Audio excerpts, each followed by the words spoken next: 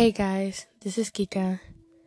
So I wanted to go ahead and start off by submitting short videos or maybe long videos on my process on how to be able to solve a Rubik's Cube. Now, I already know how to solve a Rubik's Cube. On average, it takes me 2 minutes or so. Yes, there can definitely be better patterns that I could learn.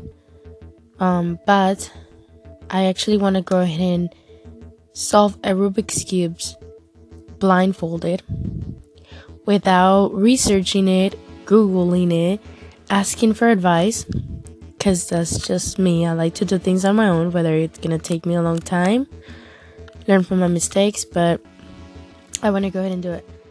I'm going to start off by having the Rubik's Cube already solved and then work myself around it, meaning that I'll go ahead and have to know every inch, every possibility, every type of combination I can do, because again, when you're blindfolded, you need to know every single side.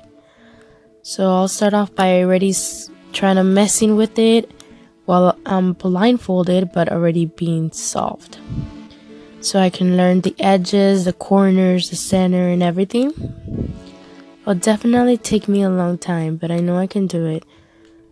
I'm also hoping that with my capability of being able to dream every day and being able to dream, which is known as lucid dreaming, being aware that you are dreaming, that it will be able to give me hints, clues here and there to solving it. Why do I want to do this? Because there are times where you put yourself into a situation where you feel like that you can't do it. It's just impossible.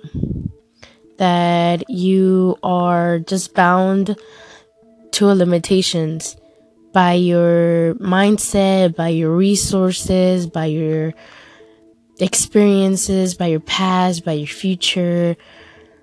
But I think that it's time to go ahead and make a change. To go ahead and start off and initiating something, whether it could be I actually do it, but maybe I don't. Maybe during the process I'll actually learn something that will be better for me. Maybe I'll learn that, more things about what I can do, what I can't, and see where it leads. Once again, stay tuned. Bye!